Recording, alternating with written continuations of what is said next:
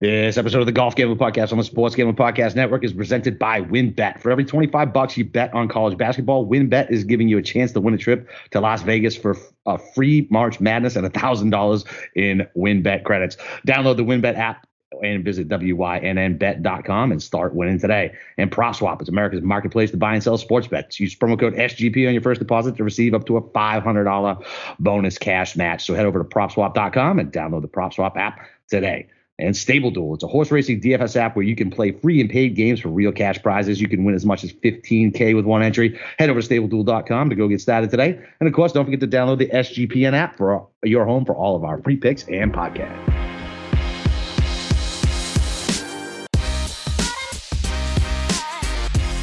All right, welcome back, D-Gents. It's your boy Boston Capper with the God of Golf himself, Steve Shermer. We got a special guest tonight as well, and it's the API DFS, and we'll throw the outrights out at the end. Steve, how you doing, baby? I'm doing pretty good. I very much enjoy looking at the the DraftKings pricing much more than last week, considering all the crap that was down below $7,500. It was actually nice to see. Oh, I kind of like you. So yeah, it was hard to kind of narrow down guys who I liked, guys who I didn't. But yeah, I'm looking forward to breaking it all down tonight with our very special guest. All right, and speaking of our special guest, it's Joe Idone. What's up, man?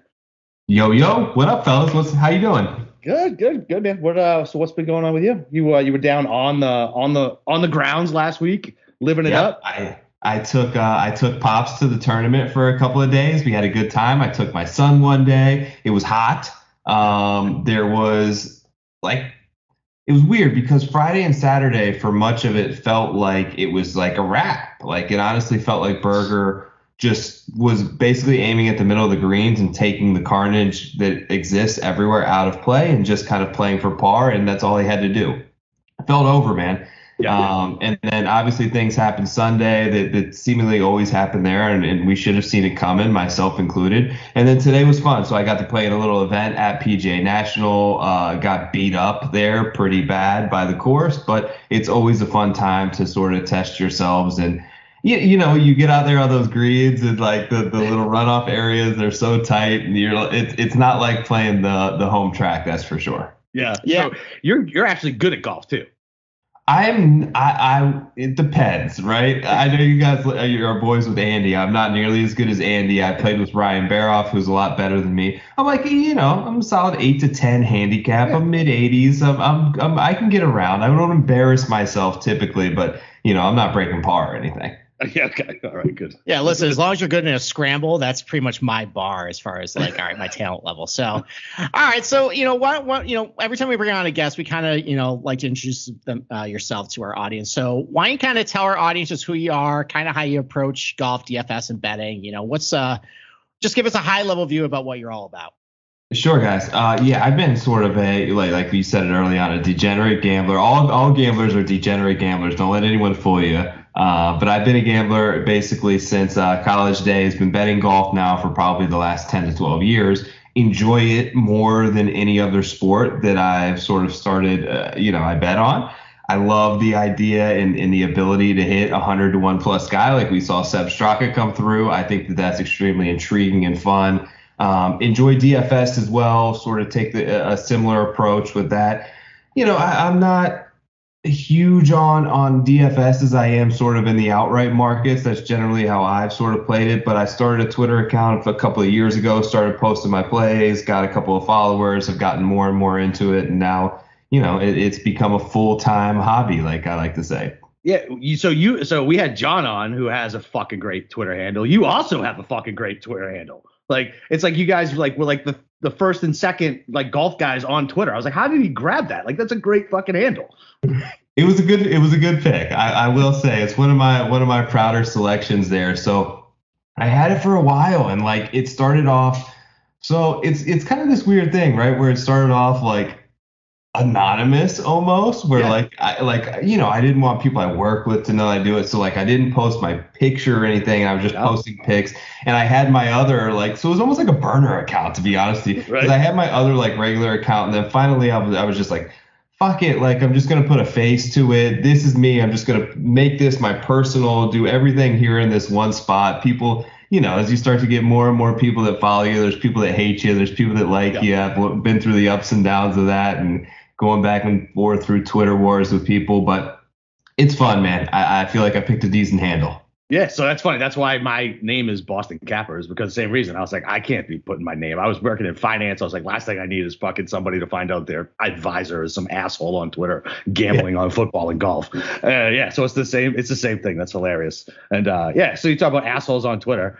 Steve offline last night thought he was a bigger asshole than I was. I was like, bro, there's no way people think you're a bigger asshole than I am. And I think it's like 80-20 right now in the voting. Like, it's not even close. I told you, bro. You're the listen, nice guy. I got 1 out of 5, votes. That's pretty good. Hey, listen, I tend to think of myself as kind of the fact checker guy. Nobody likes a fact checker guy. All right. That's like the guy. I feel like I'm like the safety patrol monitor for you, just telling you, hey, don't run in the hallway. So I like to run in the hallway. Yeah, exactly. So before we get into it, Joe, why don't you just kind of give a little introduction about some things that you're looking at this week, some angles, what are you looking for this week at the Arnold Palmer Invitational? So listen, we're still in Florida, right? And that brings chaos into play everywhere. With water, we've got another difficult course. And for me, when things get to Florida, I sort of shift my strategy. Like, I'm normally not an ownership guy. And I know that's rare for, a lot of the really sharp DFS players will tell you to just kind of take you where the ownership goes. But normally I'm like, I'm going to play my guys. I don't care if they're 30% owned or 10% owned. If I think they're going to do really well, I'm going to play them.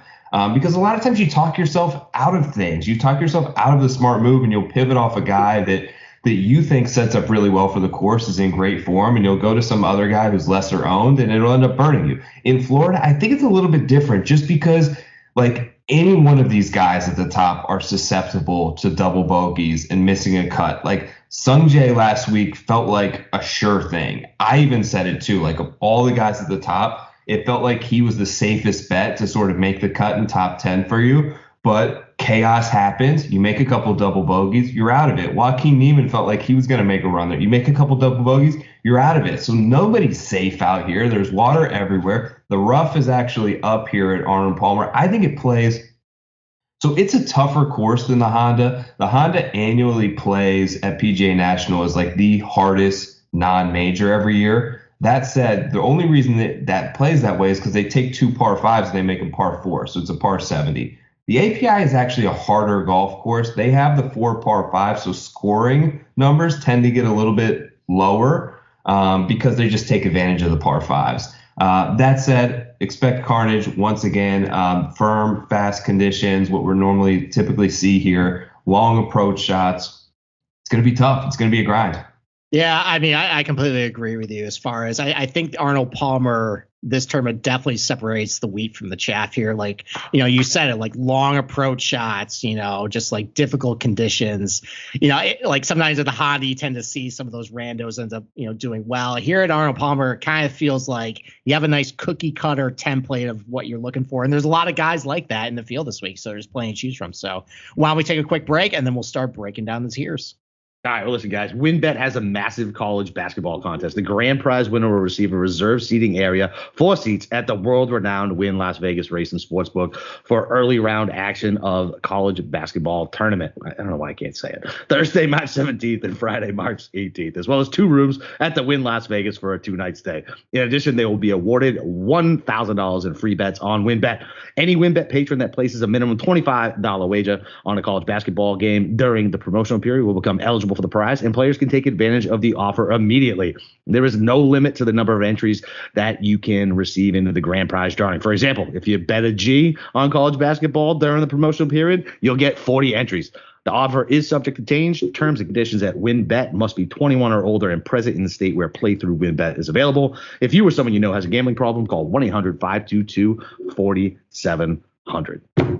All right, let's start breaking this down. Joe, since you're our special guest, why don't you kick it off? Why don't you tell us one guy in the $10,000 range you really like and one guy you're fading?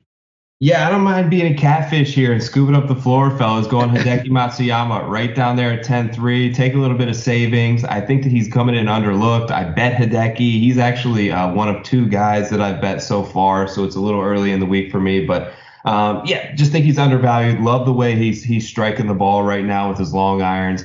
I I always like Victor Hovland, and I love the setup for him. And obviously, it's fantastic there, but willing to take the $500 discount and hopefully be able to kind of move it up a little bit more down at the lower end of the board because of it. Fade anybody up top? Yeah, gosh, this is going to come back to burn me, but something's kind of like up with John Rahm right now. I think that mentally you get to the point where it's like anything else with golf. Like I'm an 8 handicap, but if I go down to like a 4, your expectations just constantly change. And I feel like the expectation for him right now personally is perfection. And you can see the disappointment on his face every bad shot that he hits. I talked to Andy. He was getting after some fans out there out west. He just seems a little on edge, and I think it's the pressure of the expectations all on his shoulder. Being the number 1 player in the world, of course, he's going to probably win this thing by 5. Now that I said that, but that's how things work. Look, I can't go all the way up that high, and Rory is the same thing. They're just too expensive for me. I'll take Hideki. Well, I think Rahm was maybe getting on tilt at Riviera because I think Andy called him a cabron on the second. All right. So, I agree. I actually really like Hideki this week, too. That's my play in this range. I'm just going to echo a lot of things you said there. The iron play is great. The long approach shot, stats are really good. He has a good combination of length and accuracy off the tee. I think that's really important here. Good history as well. And, look, he's on a run of good putting performances in 3 of his last 4. That's kind of weird to see in the stat page for Hideki, but maybe this is the new normal for him. And then he kind of has been alternating between good performance, bad performance, mediocre performance all year long. Maybe we catch him at a high here, and I like him there. And I think with everybody else, I'm picking nits here. I think I'm probably fading Scotty Scheffler. It's a little high ownership, and I guess if I'm picking a nit, he is the worst long iron player statistically in this group. But overall, I can't really make a lot of arguments against a lot of people. But I feel like the other 4 guys, I think, can win the tournaments. Scheffler, I don't know. I don't think he can win. I think maybe like a T15 is kind of like the ceiling for him. So that's my fade in this range. I got bad news for you guys because I was going to also go with Hideki, but I can't go do the round table. But seriously, so what do you guys consider long irons? Do you guys consider 175 and longer long irons, or do you just 200 plus? Okay. So I consider 175 a long iron as well. I didn't know if it was just my shitty golf game or if everybody else considered it that as well. But dude, he's 9th in this field proximity, 200 yards and in. It's a great price, right? He's 10-3. Scheffler's $300 more expensive. He's going to be the lowest owned in the category, or in this tier. So yeah, my play is Hideki as well. My fade is actually Hovland, just because the ownership play, and he doesn't have a great history here, and I do feel like you have to feel comfortable here. And he doesn't blow up as much as he did, but like you said, it's Florida. Anybody can blow up at any point and just get ejected, and he can definitely do that. So yeah, that's where I'm at in the 10K range. So it's either a terrible sign or a good sign that we all like Hideki. I think it's a good sign. God. Joe seems like a pretty sharp guy, so I think it's perfectly fine that he's aligned with us. So, all right, why don't we move on to the $9,000 range? We got 6 guys here starting at the top of Stone JM at $9,900, going all the way down to Adam Scott, $9,000, and that's where I'm starting. I'm going to start with Adam Scott here as my play in the $9,000 range. Again, really good iron play lately, good long iron play. He's been really good on fast greens throughout his career, and he's actually kind of putting now, which is kind of, again, weird to say. That Adam Scott is seemingly a reliable putter. I incorporate a lot of European Tour data into my stats, and he played really well in the Middle East. That's one thing I mentioned yesterday, that I like looking at some of those Middle Eastern golf courses as a nice comp to Bay Hill. They're flat golf courses, a lot of water over there. They play some firm, and they can be windy too. The one cause for concern with Adam Scott is, on paper, he looks like he's a little erratic off the tee, but I think a lot of that stuff is from when he was experimenting with a 48-inch driver. Last 2 tournaments, he's been top 20 in the field in good drive percentage, so I think he's finding a little bit of consistency off the tee. And he's got just a good history here, good history on some of these other tougher golf courses. He's got a lot of good finishes over the last year or so. I don't think he's done winning on the PGA Tour, so I like him a lot this week. And then my fade, I think I'm going to fade Terrell Hatton. I feel like I've been in this spot for a couple times over the last year where I've seen a lot of good European Tour results. Again, the ball striking looks good over there. He's got a couple top 10s, and then he comes over the PGA Tour and just kind of falls flat. Maybe he's regressing a little bit. He went on such a torrid run for about 16 months there. And then ever since he's been in the United States here, like I think he's got that T2 of Palmetto. Other than that, though, there really hasn't been a whole lot to write home about. If I'm taking nits with him, he hasn't been as good off the tees, not quite as accurate what he was when he was going on that run. Like his long iron stats look pretty good, but overall his iron numbers just aren't as great. And like if I'm looking at some like par 5 scoring, bogey avoidance, he's one of the weakest in this range. So I think that's my fade here. So Boston Capper, who do you like and who you're fading? All right, so I'm going back to Sanjay this week, right? Because I don't give a fuck what happened last week.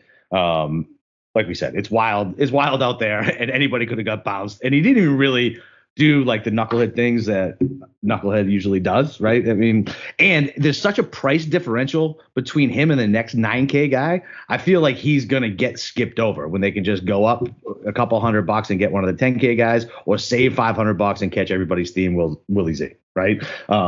As far as like stats go, he's top. He's third in over 200 and third in 175 to 200 for the irons over the last 24 rounds. Obviously, good course history here. Give me a little flop lag after he just fucking burned everybody last week. I love Sanjay. I'm going to fade Fitz. There's a ton of steam. This might be my disgust at the number that got released on him earlier this morning at like fucking 20-1. Like Matthew Fitzpatrick, 20-1. Get the fuck out of my face. And over 200 over the last 24 rounds. He's 109th in this field. He's middle of the pack with the long irons. I know he plays long, tough golf courses hard, but I'm not eating 20% Matthew Fitzpatrick at all. I'm just not doing it. Sorry, Andy. Yeah, that was sticker shock when I saw 22 to 1. 20 to 1. After I've been betting him at like 40, 45 to 1. That last couple turns, it's not great. So, all right, Joe, who's one guy you like down here, and who's one guy you're fading? Look, totally echo the exact sentiment you just heard. I'm Sungjae up top. I'm not worried about the miscut whatsoever. He's shown the ability to bounce back off of a miscut before in his career. Third in tee to green, second off the tee. He's actually really, really good. He didn't have a good week last week, but he is crafty around the greens. He's got a great set of hands on him. The rough being up, like the rough, I was just out there at PGA National. It is nothing. Like the defense of that course is the water only. The rough is negligible. The rough is a factor at the API. 3-inch rough, we haven't seen that in quite a while. And like you mentioned, things just like weird shit happens at the Honda. So you take like a lot of the West Coast swing, like those guys at Riviera I noticed on Sunday, like Neiman and those guys were blowing shots way right off the tee and way left, and they were just able to get away with it, right? Their second shot, they're still able to get somewhere up around the green and make par. You just can't do that at PGA National. Like you miss one fairway and you're dropping and you're hitting 3 from 175 yards. Like that is, it's just so penal to miss fairways. I trust him because I know that is a strength of his game. He always plays really well in Florida. I'm looking to see a nice bounce back this week. I like him all the way up there at 9,900. And same with you as well. Total fade on Fitz this week. I know the narrative of firm fast helps him because he doesn't have a ton of distance off the tee. He hits a lot of fairways. He's a good putter. That said, I just feel like too many people are going to be amped, to play him at $9,200 here, and I'm willing to sort of go total fade on that. And I just think the betting price was outrageous, like you guys said. Outrageous. I was like, what the fuck? And I actually thought we were going to get a better number on Sanjay too. Like I was surprised. Me and Steve were talking last night, and he thought he was going to open it like fucking 38 to 40. I was like, oh hell yeah, give me 38 to 40. I will fucking hammer that number. And yeah, I mean whatever. I mean it wasn't as good as me. I still hammered it, but Yeah, I mean if I give a little bit of an epilogue to Sanjay, I like the point that Joe just made right there. That I mean weird stuff happens at PGA National. I remember watching on Friday where I think going through the bear trap, Sanjay had 2 buried lies in the bunker on 15 and 17 that went up for bogey. That doesn't have. I mean, obviously you can't hit in the bunker there. It would have been a tough up and down, anyways. But that was an automatic bogey for him. And a couple times this year, like at the Sony, we kind of saw this. He had an awful first round, played okay on Friday, still missed the cut, and then he came back at Amex the following week, hit the ball great, and then 2 weeks later finished T6 at Torrey. I think Sanjay's going to bounce back this week. I like that pick too. So I like Adam Scott too at the bottom. Like you said, you made a great point that he's been putting much better, and particularly on fast greens. He's had a lot of success in Florida. He's won the Honda before. I don't know if he's had a ton of success with players, but he won at Doral when they had that tournament down here. He won the Players back in the day. Yeah, you're right. He did. Yeah. So he's got all three of those wins at like three of the stops. This would be sort of the final leg of the race there. It really depends on roster construction there, because I think if you are willing to sort of take the discount on Hideki, it makes a lot of sense to then stack him with Sungjae. But if you want to go up top and you want to take John Rahm or Rory or even Vic Hovland, then I'm totally down with sliding in Adam Scott as your second guy in there. Yeah. I used a lot of lines this week with Adam Scott. So, all right, we'll tell you we're on the same page again. So why don't we take another break and then we'll go down the $8,000 range. All right, maybe I could piss somebody off with my terrible 8K picks. So listen, there's never enough things to gamble on. The one sport that runs 365 days a year is the horse racing. The best part is now there's a new way to play the ponies, especially if you are brand new to the sport. Check out Stable Duel, a daily fantasy style app where you can play free and paid games for real cash prizes. Pick your horses, build your stable, and play against others to move up the leaderboard, and you can win up to $15K with one entry. If you don't know anything about horses, don't worry about it. The app gives you a clear data on which horses to select to build your best strategy. The app is free to download at StableDuel.com. Multiple games are offered each day with free games weekly at tracks all over the U.S. Get the app, create your account, and start building your stables today. Invite your friends to play against you or play against our stables. You can even follow them in the app, and we can compare our own stats. Download now at StableDuel.com and see how many winners you can pick in your stable, and we'll see you in the winner's circle. Play, race, and win. All right, $8,000 range. Boston Capper, why don't you, I guess, piss us off? You always do that to me you always make me go first after a long ad read. I'm trying to catch my breath, take a sip of my gin and tonic. You're such a dick. Listen, we rotate around the picks, and it just so happens that you got the $8,000 range. All right, fine. Fuck it. All right. Kick it off. Two guys you like, one guy you're fading. All right, so listen, Chalk Keith Mitchell kind of worked last week. He top 10'd it. He's in Florida. He's got a good course history here. I'm already kind of different up top with what I'm doing. I like Keith Mitchell. I don't give a fuck. Like Joe said, I still have a tendency to play my guys, even in Florida. But listen, he's 21st, proximity 200. He's middle of the pack, 175 to 200. But I mean, fuck, man, 3 top 15s in a row, and it's 8,100. I don't need him to win. He feels good at this course. He's got a good course history. He's also obviously coming in good form. Give him to me. That's fine. I'll take that. And then to pivot a little bit, you could play So how come nobody likes Tringali anymore? Wasn't he like the fucking darling for everybody forever? So it goes T7 cut, T3 cut, T13. Right, but with his long irons, he's good, man. Like he's going to be in the top quarter of this field, and you're going to get him at sub 10% with really chalky Keith Mitchell right next to him. So if you want to pivot play, Tringali, I feel like is perfectly fine. Off the tee worries you a little bit with him, but I mean, we talk about Seb Straka just won a fucking golf tournament. Like why can't Tringali, who was constantly the bridesmaid? And I'm fading Paul Casey because never fucking Casey for me, never, ever. Ever. Okay. All right, Joe. How about you give us two guys you like and one guy you don't in this range? You got it. Like Keith Mitchell, a lot of the same reasons you just play him in Florida. Florida's weird. It's just one of those. I mean, Chris, like when you came out here and first started playing golf, it's just fucking hard around. So hard, bro. And it's so weird. Like my buddies back in Ohio, we're all around the same. Like we're all like 8 to 12 handicaps. Like I go up there and they take all my money, but I can bring them boys down to Florida and blood is in the water. Exactly. None of them. They don't know how to chip. They don't know how to chip off that lie, man. They don't know how to chip. That 40 yards in on this fucking grass is insane. The other guy I like, and I kind of like him because I don't know if anyone will be on him this week. I kind of like Sergio. He's like never played here, but he is great off the tee. Like he's got himself to the point now where he's one of actually the most accurate. If you take like total driving accuracy times distance, he is great off there. I got him third off the tee. Fourth in ball striking recently. We haven't seen a ton of him. We haven't seen him here, which I think we're getting a nice little discount. I don't mind the risk factor there on him at 8,100. And I'm going to be fading Billy Horschel.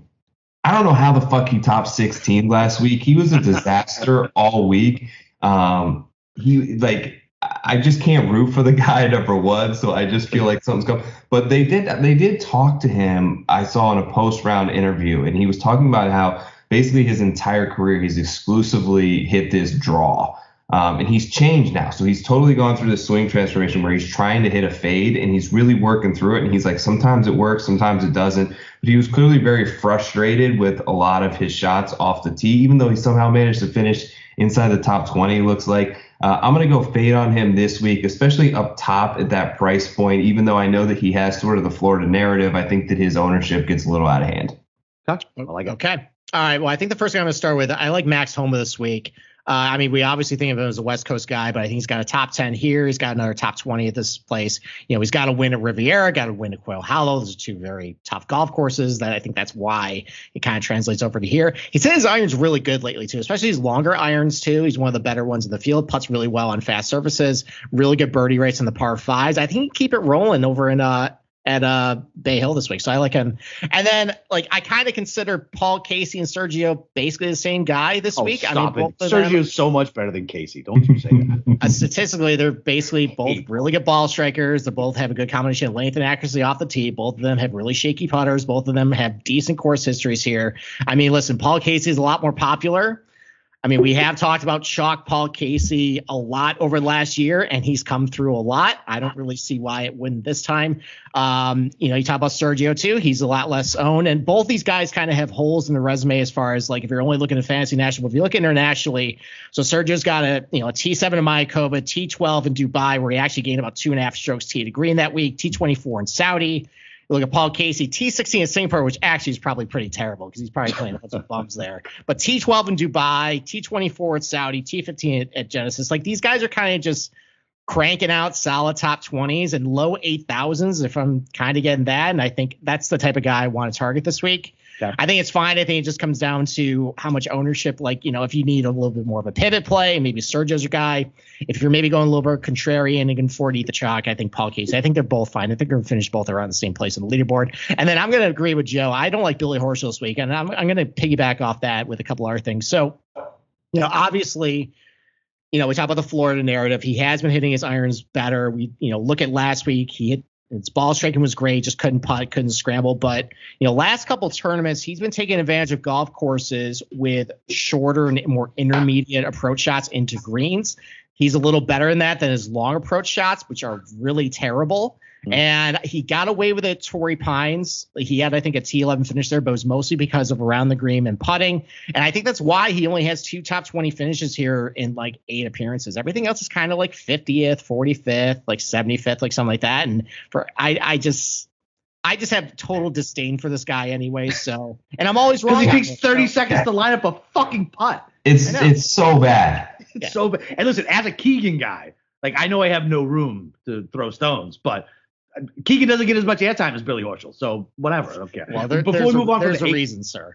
Fuck off, dude. That shit. God, you're killing me. That's fine. You talk about Keegan in a little bit, okay? Just wait. So, anyways, that's my fade. I know it doesn't look like he's very popular, but I don't want anything to do with it. He'll catch steam as the week goes on because probably will. I've heard his name a couple times in the outright market. Before we move on from the 8K range, though, so there's somebody I want to ask you guys about because I have a blind spot for him, and I think what's so funny to me is so everybody, at least I was Burns is gonna break out this year. He's gonna win at least fucking twice, and now we're back to getting 50 to 1, so he's back down in the 8K range.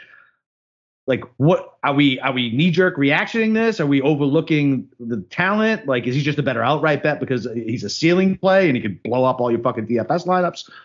What are your guys' thoughts on that? Joe, why don't you go first? Yeah, look, I have a hard time going right. It makes some sense in DFS. I don't like it as an outright play. I don't care what the number is. Something's off, and it's been a little while since, you can't really count the Century, right? Because it's a 30-man field. He finished 19th. Before that, we saw him in November play well. We're going on March this weekend. I know. So it's been a while, 3 consecutive missed cuts. I don't know. These guys tend to go through these waves of ups and downs. It's golf, right? Once you think you have it figured out, you don't. So to me, it's just something's a little bit off right now. I want to pause. I want to kind of wait and see and watch a little more. I'd like to see something like a T30 or a top 26 or something this week, something to get the momentum going in the right direction for him before I'm willing to get back on him. Okay. Yeah, I think I agree with that. The problem with Burns is that he's had one really good round or acceptable round and then just a garbage disaster round every single tournament since the Century. And it's mad. Like there's something going on there. Like all his ball striking numbers are now in the negative. His putting is turned to. He did something similar last year where he went through, I think around this time when he went through 3 straight missed cuts. And then might have been Harbortown maybe, where he actually hit the ball pretty well, tee to green, just didn't putt very well. And then his very next start was the win at Valspar. So maybe that's what we're looking for. Just like kind of like, Joe said, just like a T30 finish, kind of just show something on paper, like just put together 4 rounds, make a weekend, and then maybe we can start to consider him again. Okay. All right, sweet. Yep. Thanks for the intervention, boys. Thank you. There we go. All right, $7,000 range. Joe, why don't we go back to you? Why don't you just give us 3 or 4 guys you like down in this range? Okay, so the first one I think is going to be very popular, but I like Gary Woodland. I just root for Gary. But his ball striking numbers, particularly from 175 and 200 plus, have been really good. I know that he did a lot of it with the putter last week. I know that he made a couple of bombs on Sunday that he doesn't normally make. But I feel like things are trending in the right direction for him. He may be a little bit overpriced for me. I'm going to see where sort of lineup construction sort of comes in on him. I like some Justin Rose, which is the one that kind of really scares me this week. Good performance at the Farmers, followed that up, made the cut at Pebble and was kind of lingering and then faded. Was actually in contention at this place last year before he got paired up with Spieth. Something weird happened where he walked off the course, didn't he? Spieth made a hole in one and it pissed him off, the crowd reaction. So yeah, he said it he took his clubs. He took his clubs and went home. I lost my mind about that last year. I was pissed. The interesting one, and this is, and I'd love to hear your guys' thoughts on it, is Straka, right? Because we've seen this happen before. Like we saw it with Hoagie. Some guys can carry it on the next week, and all of a sudden they're really under owned. And I remember Hoagie after his win going into, I think it was Phoenix, I believe, was number 1 in terms of price point. And you marry that with the amount of DraftKings points he was able to score. So that's an interesting one for me. And the other guy that I'm always on that I shouldn't be on anymore, and I may need an intervention on it, Chris, but it's Matt Wolff. At some point, Matt Wolff is going to win someone $1 million on DraftKings, and I don't know what week it's going to be, but he's all of a sudden going to pop. Number 1 in scoring average through the fall. I know it's not the fall anymore, and he's got demons right now that he's working through. My boy Baroff actually beat his score today at PGA National. He got 17 over. That's fucking awesome. Something's fucking up with him, but I just wonder, can he take the Bryson approach to this place and just bomb it everywhere? And if things go right, it does give you a massive advantage here, because Bryson wasn't terrific around the greens last year, but some of these holes you can totally take trouble out of play if you're hitting at 330 and carrying it 330 and hitting at 360. I don't know that this is the week for him, but I feel like his ownership is going to come in at nothing. And maybe it's the week, man. He's going to win someone a lot of money one of these weeks. Yeah, look, I mean, I definitely hear you on that. And so I played him in my DraftKings lineup last week for that same thing. I was talking to Steve. I never remember what fucking tournament it was, but he clubbed down. Mayakoba took his fucking driver iron off and was just so accurate and still long enough and still good. And I want him to do that at courses like this. And he didn't do it. 200 plus. He's great. It's like, what are we doing, man? And then he was so far left, so far right. He had no fucking idea where it was going. Couldn't make a putt. And you could tell from his body language, there is it's nothing's going right for him. As soon as he makes a bad shot, it's you guys have all golfed with your buddy who's like this. As soon as he makes a bad shot, it's throwing a club. Yeah. Oh fuck. Pouting. Yeah, it's out. He's pouting. He's ruining the next 3.5 hours of your life. You know what I mean? So I'm with you. He's gonna win somebody money. I feel like I'm just gonna keep betting him outright instead of destroying my DraftKings. So it's only one bet instead of lots of bets. Capper, I feel like that was a personal attack when you golfed with me, because I was that guy that day. Oh no, dude! So. No, you weren't bad at all. So inside I was simmering. But outside, with Tommy even said to me after, because Tommy was a friend of ours who golfed with us, Joe, and he's like, this is bullshit. He didn't see you throw a club. He didn't see you get mad. Because when I was younger, I used to get mad and fucking throw shit, because I'd be like, I should be good at this game. Why is this game so difficult? And now I've passed that torch on to my buddy Pete, who's probably listening right now, who I told I would never golf with again if he pulled it one more time. He literally walked off the course 2 times in a row. And I was like, listen, bro, this is like my safe space. I'm going away from my wife and my 4 kids. I'm going out. I'm playing golf for 4 hours. This is the happiest fucking time of my week. Do not ruin this for me. I don't care if I shoot a fucking 95. Yep. I wish I had that attitude sometimes. All right.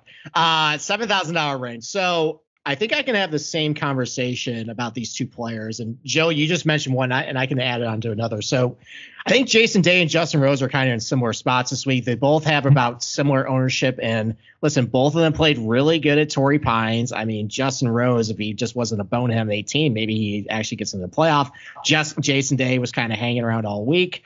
They both hit the ball great there. I know Jason Day is kind of going through some swing changes that might be actually kind of taking root right now. Justin Rose, I know he's been through a couple club changes. Maybe he's feeling healthy. That could be doing good. And they both went to Pebble. They both were actually playing really well. I think Jason Day was 4 back heading into the final day. Justin Rose, I think, was inside the top 20. And they both were just terrible on Sunday. And I'm kind of willing to throw that out. I mean, that kind of happens with these multi-course tournaments. And, I mean, the first 3 rounds, they were fine. So if I want to throw that out, they both been really good here. Jason Day's won here. Justin Rose has a lot of good finishes here too. I like them both this week. I like EVR too. I think, like too much kind of water think of him. Well, all right. So let me address that, by the way. So there was too much water at Liberty National. He actually finished like T5 that week. Okay. So I think he's already in Florida with water. So well, it's one of those he has things. gotten a little more accurate off the tee. He has fixed that a little bit. And I also look at a lot, like I mentioned earlier, I look at a lot of those Middle Eastern tournaments. He played really well there this year. He had a T4, I think, in Dubai, T12 in Abu Dhabi. And, he's just playing really solid golf. He's making a lot of cuts. His iron numbers look great. Good long iron player. He's putting well, too. There's a lot of things I like about EVR this week. So I like him $7,400. And then Martin Laird, like he's just playing solid golf, cranking out cuts. He's got a good history here. I mean, obviously he won, but like he's got a lot of top 40s here. And it's $7,000 for a guy who's hitting his irons really good, a guy who hits a lot of fairways. That's kind of what I'm looking for, just to kind of make a cut at $7,000 and, not really kill you. I like it. All right, Boston Capper, what about you? All right, so Cam Young's just fucking good, right? At this point, he's just I think so. Good. He's just good. Do too many people play him though, or not worried? He's gonna be fucking chalky. Like, but I mean, it's 7,500. Yeah. I mean, he's fucking good. Like he's not good putting, right? We saw that. Like he misses the little gimme putts. But man, I think this dude is just good. Like at 7,500, like that's fine. You can go to him or Luke List at 7,500. Luke List obviously got his win, but I mean, this is whatever. Good long iron player. Yeah, I just don't like. I think Cam Young is just good. Like the stones he showed when he didn't melt when he lost that tournament the other week. Huge. Like that just impressed me so much, because usually you see a young guy like that and just completely melt, make like a double bogey, and then go +8 the rest of the way. He stayed in and he fought. I was like, oh, this is going to be a dude who's going to grind and compete on tour. Like, so yeah, I like Cam Young. I'm going to Keegan. Like, I don't give a fuck. Like, he top 10 tier last time. He's a great long iron player. He's my boy. Have to stay on brand. I'm not betting him to win outright, but he can definitely make the cut and make birdies. He's going to frustrate you to hell watching on Shot Tracker, being like, how did you miss that 3.5 foot putt, Keegan? But that's what he's going to do. And that's, what you signed up for. And then what do you guys think about the Gala? Like, he's $7K. Yeah. To me, sorry to cut you off there, Steve. You were going to make a point, but okay. Like I loop him in a lot with Cam Young. They remind me a lot of each other. Like you mentioned, like what was so impressive about Cam Young and not melting. I thought Theegala, I was so impressed with him at Waste Management. Like the fact that he's basically paired with Scheffler, right? And he's got Xander and Cantlay, I think, in front of him, and he's with Scheffler and Brooks. Like the dude was sandwiched basically within the entire U.S. Ryder Cup team. Oh, yeah, that's true. And he's freaking and he was balling. He, like the shots that he was hitting were fantastic. He went for it. I thought he caught a bad break, but really impressed with him. I think that Cam Young is maybe a little bit more accurate off the tee and probably has a little bit of length too. And they both still have some yips a little bit with the putter, but I like the upside of both guys. I think Theegala at 7K would be the play for me over, take a little bit of savings there. Yeah. I actually was going to make the point that listen, Tagala's a West Coast guy. I want to see him actually play well in Bermuda, but I'm looking at what he's done so far in PGA Tour. There's T8, the Sanderson. Those actually have pretty quick Bermuda greens. He gained strokes putting there. And he got cut at RSM, but in his one round on the Seaside course, he gained strokes putting there. Sony Open, T48 finish, but he gained strokes putting in Bermuda. So you know what? I mean, my holdup was I don't know how he does in Bermuda. I mean, at least, so far it's okay. So, you know what? I don't actually mind. I think the kid is really talented too. And I think some of these rookies are going to go up and down all year. I think it's going to be about trying to pick the guy who's going to pop instead of trying to chase all these guys and, chase, all the steam on them. And yeah, I think I like Tagala this week. I think this golf course can set up pretty well for him. And, I mean, now that I see that I'm actually comfortable with him on Bermuda, that's not bad. All right. I like it.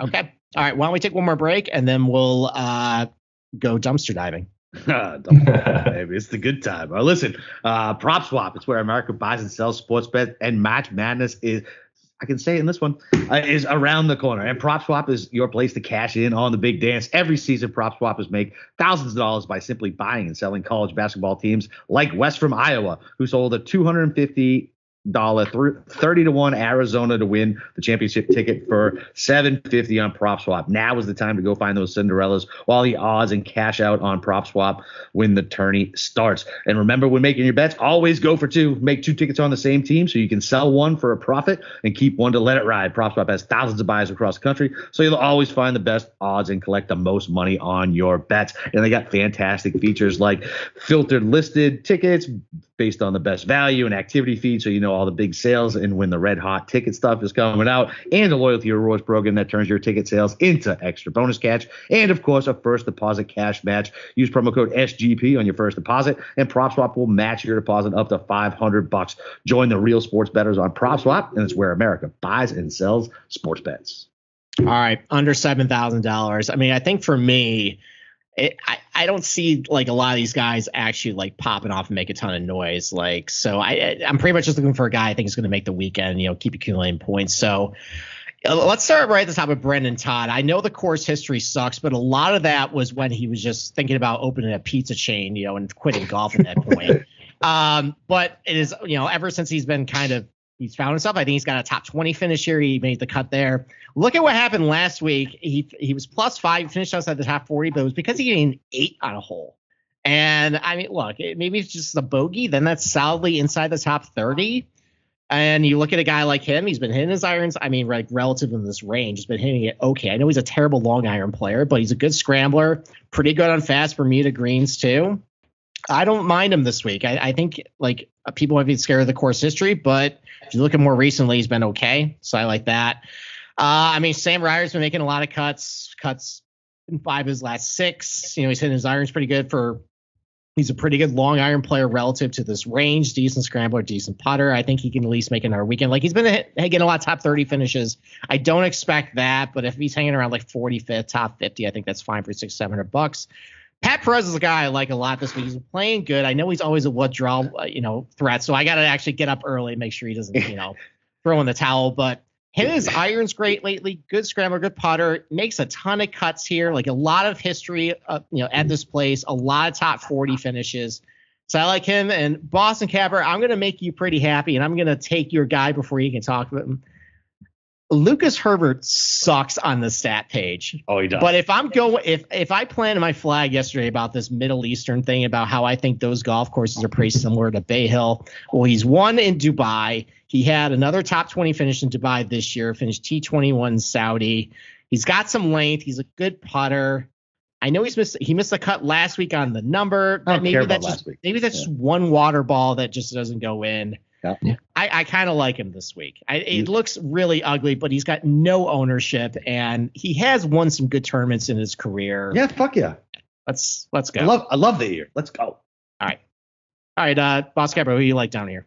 I was taking Herbert as well. So what Steve said, but he's my boy. Like I just like to bet him.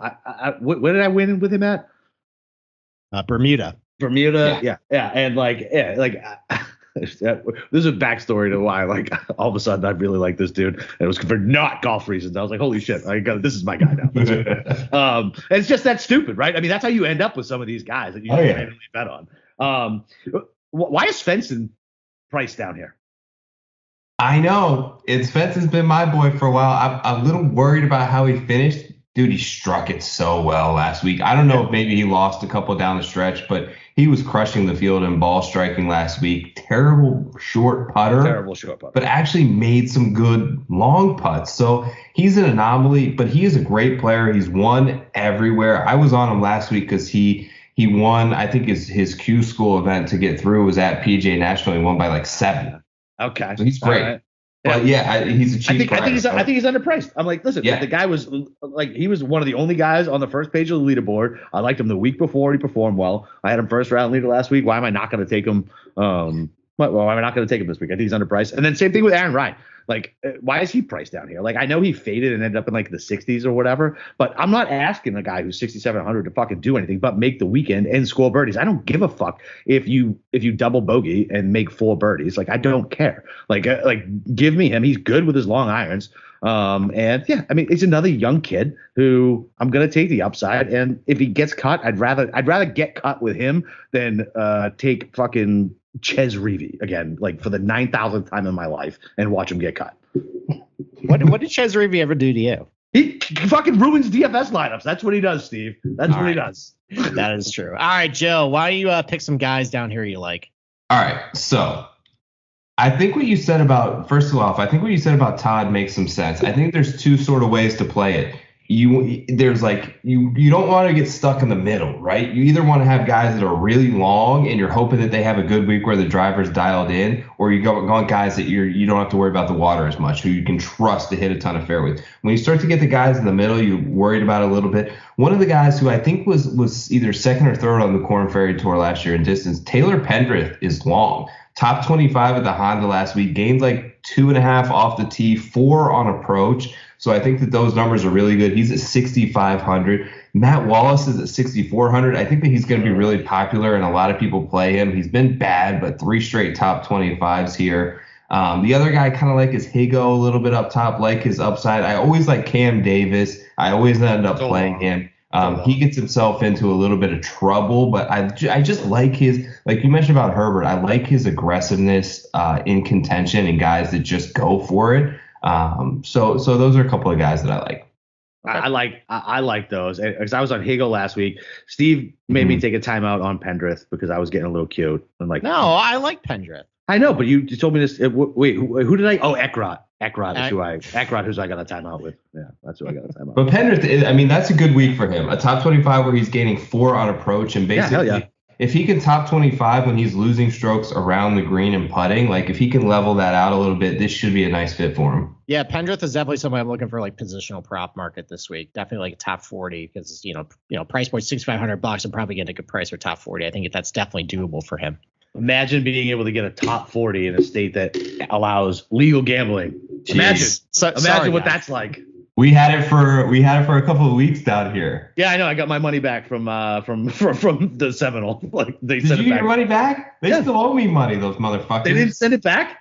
No, they sent me back. They sent me back all the losing ones, but I hit Victor Hovland to win that freaking thing, and they did not pay that out. They just returned my money back. Oh, a bunch of crooks. So I've got a major bone to pick. They just refunded it. They refunded all my tickets, but yeah, dude, they owe me like $1,600 on it. Yeah, absolutely, they do. Yeah, what's funny is I think I put was that the week I was laying like a football bet on like JT for like a top 20 or 10. Oh, was that a Phoenix? I think no, it wasn't a Phoenix. This was a while ago. No, you told me you sent me money.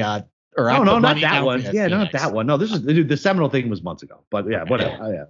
Yeah. Fuck Florida, man. DeSantis it goes nuts about everything else. Meanwhile, he doesn't want fucking revenue to come into the state. Like, do you even know the deal? What are they arguing over like 1/4%, and they're just leaving millions on the table? So kind of, we can talk offline about it. I got a buddy who runs poker rooms, and I got some inside track stuff on that. We'll talk offline. I don't want to talk out of school on the podcast, but we can talk offline. Well, I mean, we are at the portion of the show where our guests can just rant about anything. So you guys can continue this conversation. Just rip Ron DeSantis in. This is perfect content. DeSantis was at the Honda. He was like a celebrity walking around last week, man. Everyone was giving him hugs. He was there with Barbara Nicholas. He's like, DeSantis is like I mean, I'll tell you what, I'm hot and cold on him, but he's like a hero down here to a lot of business owners. Fucking love the guy. Love DeSantis, love him down here. They do, and look, he is what he is. I just couldn't like.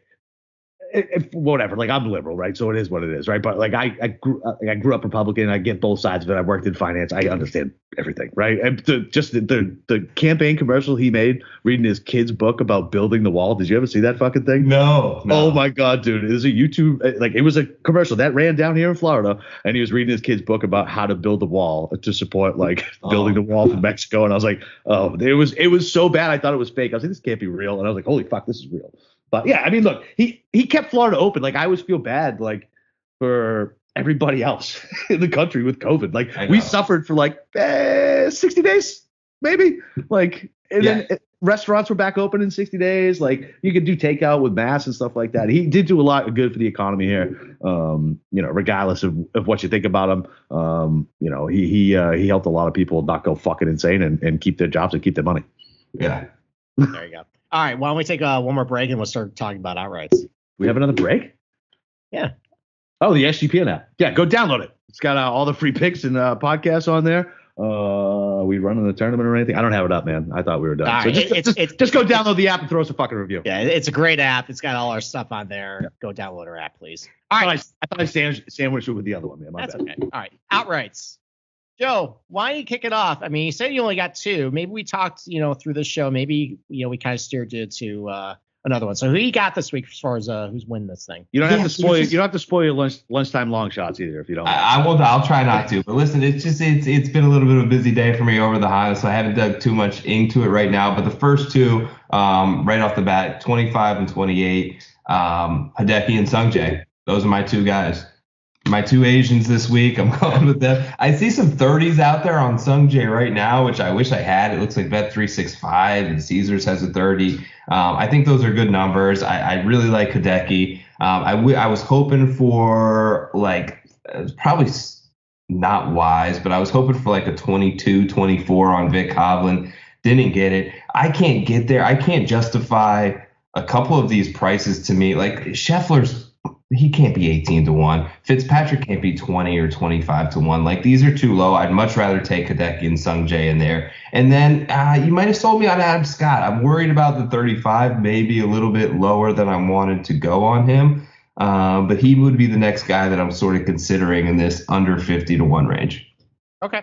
All right. So when I looked at this board, I saw Hovland 18-1. I know that he has a really dicey history here, but there's nothing really about this golf course that makes me think he can't win here. And for a guy who I looked at who's around him, and I mean he's won like 3 times over the last 6 months, and you got Fitzpatrick there with him, and Scheffler just won.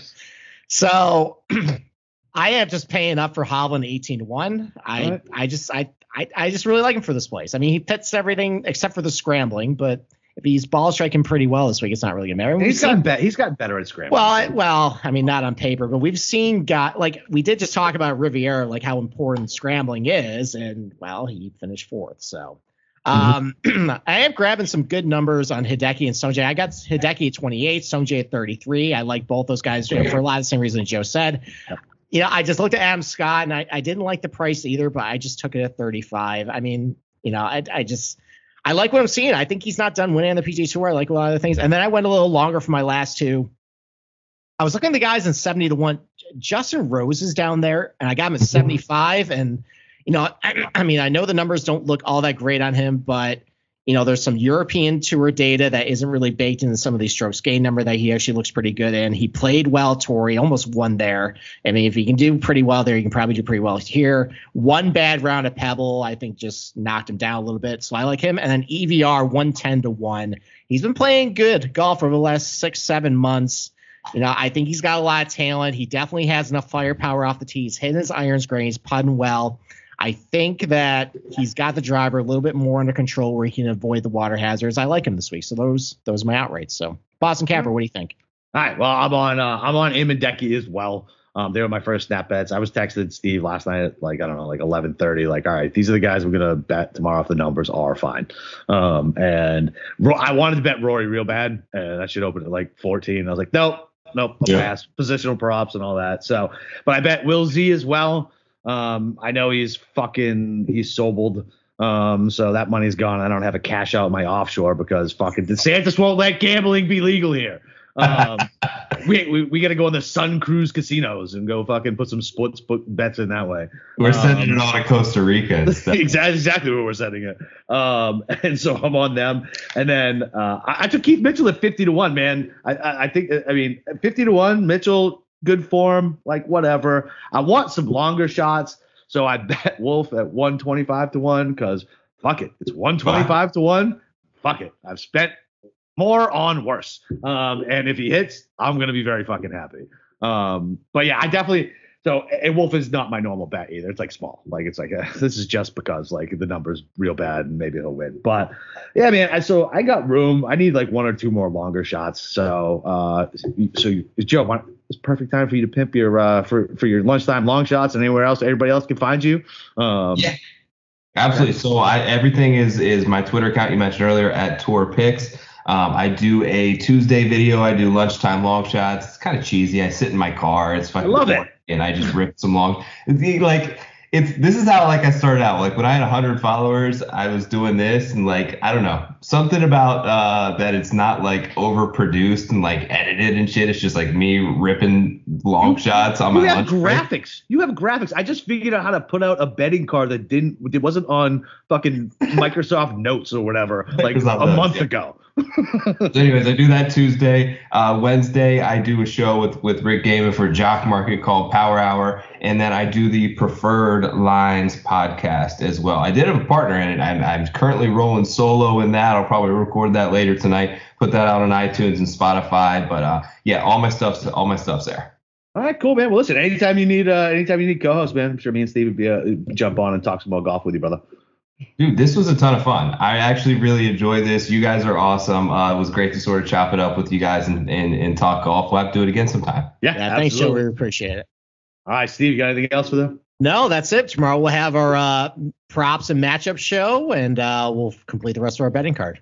All right, well, that's it. Well, you know where to find me on Twitter, Boston_Cap. You can go find Steve on sportsgamblingpodcast.com. Read all his articles. Click the links. Come follow us in Slack. It's free. Lots of shop dudes in there kicking it around. If you like to talk golf and break balls, that's the place to be. So we'd like to thank our special guest, Joe. Go find him at Tour Picks, man. He's a fucking good follow, man. And he says the TikTok shit is cheesy, but I have a very short attention span, and that shit works just perfect for me. So let's go break them books, motherfuckers.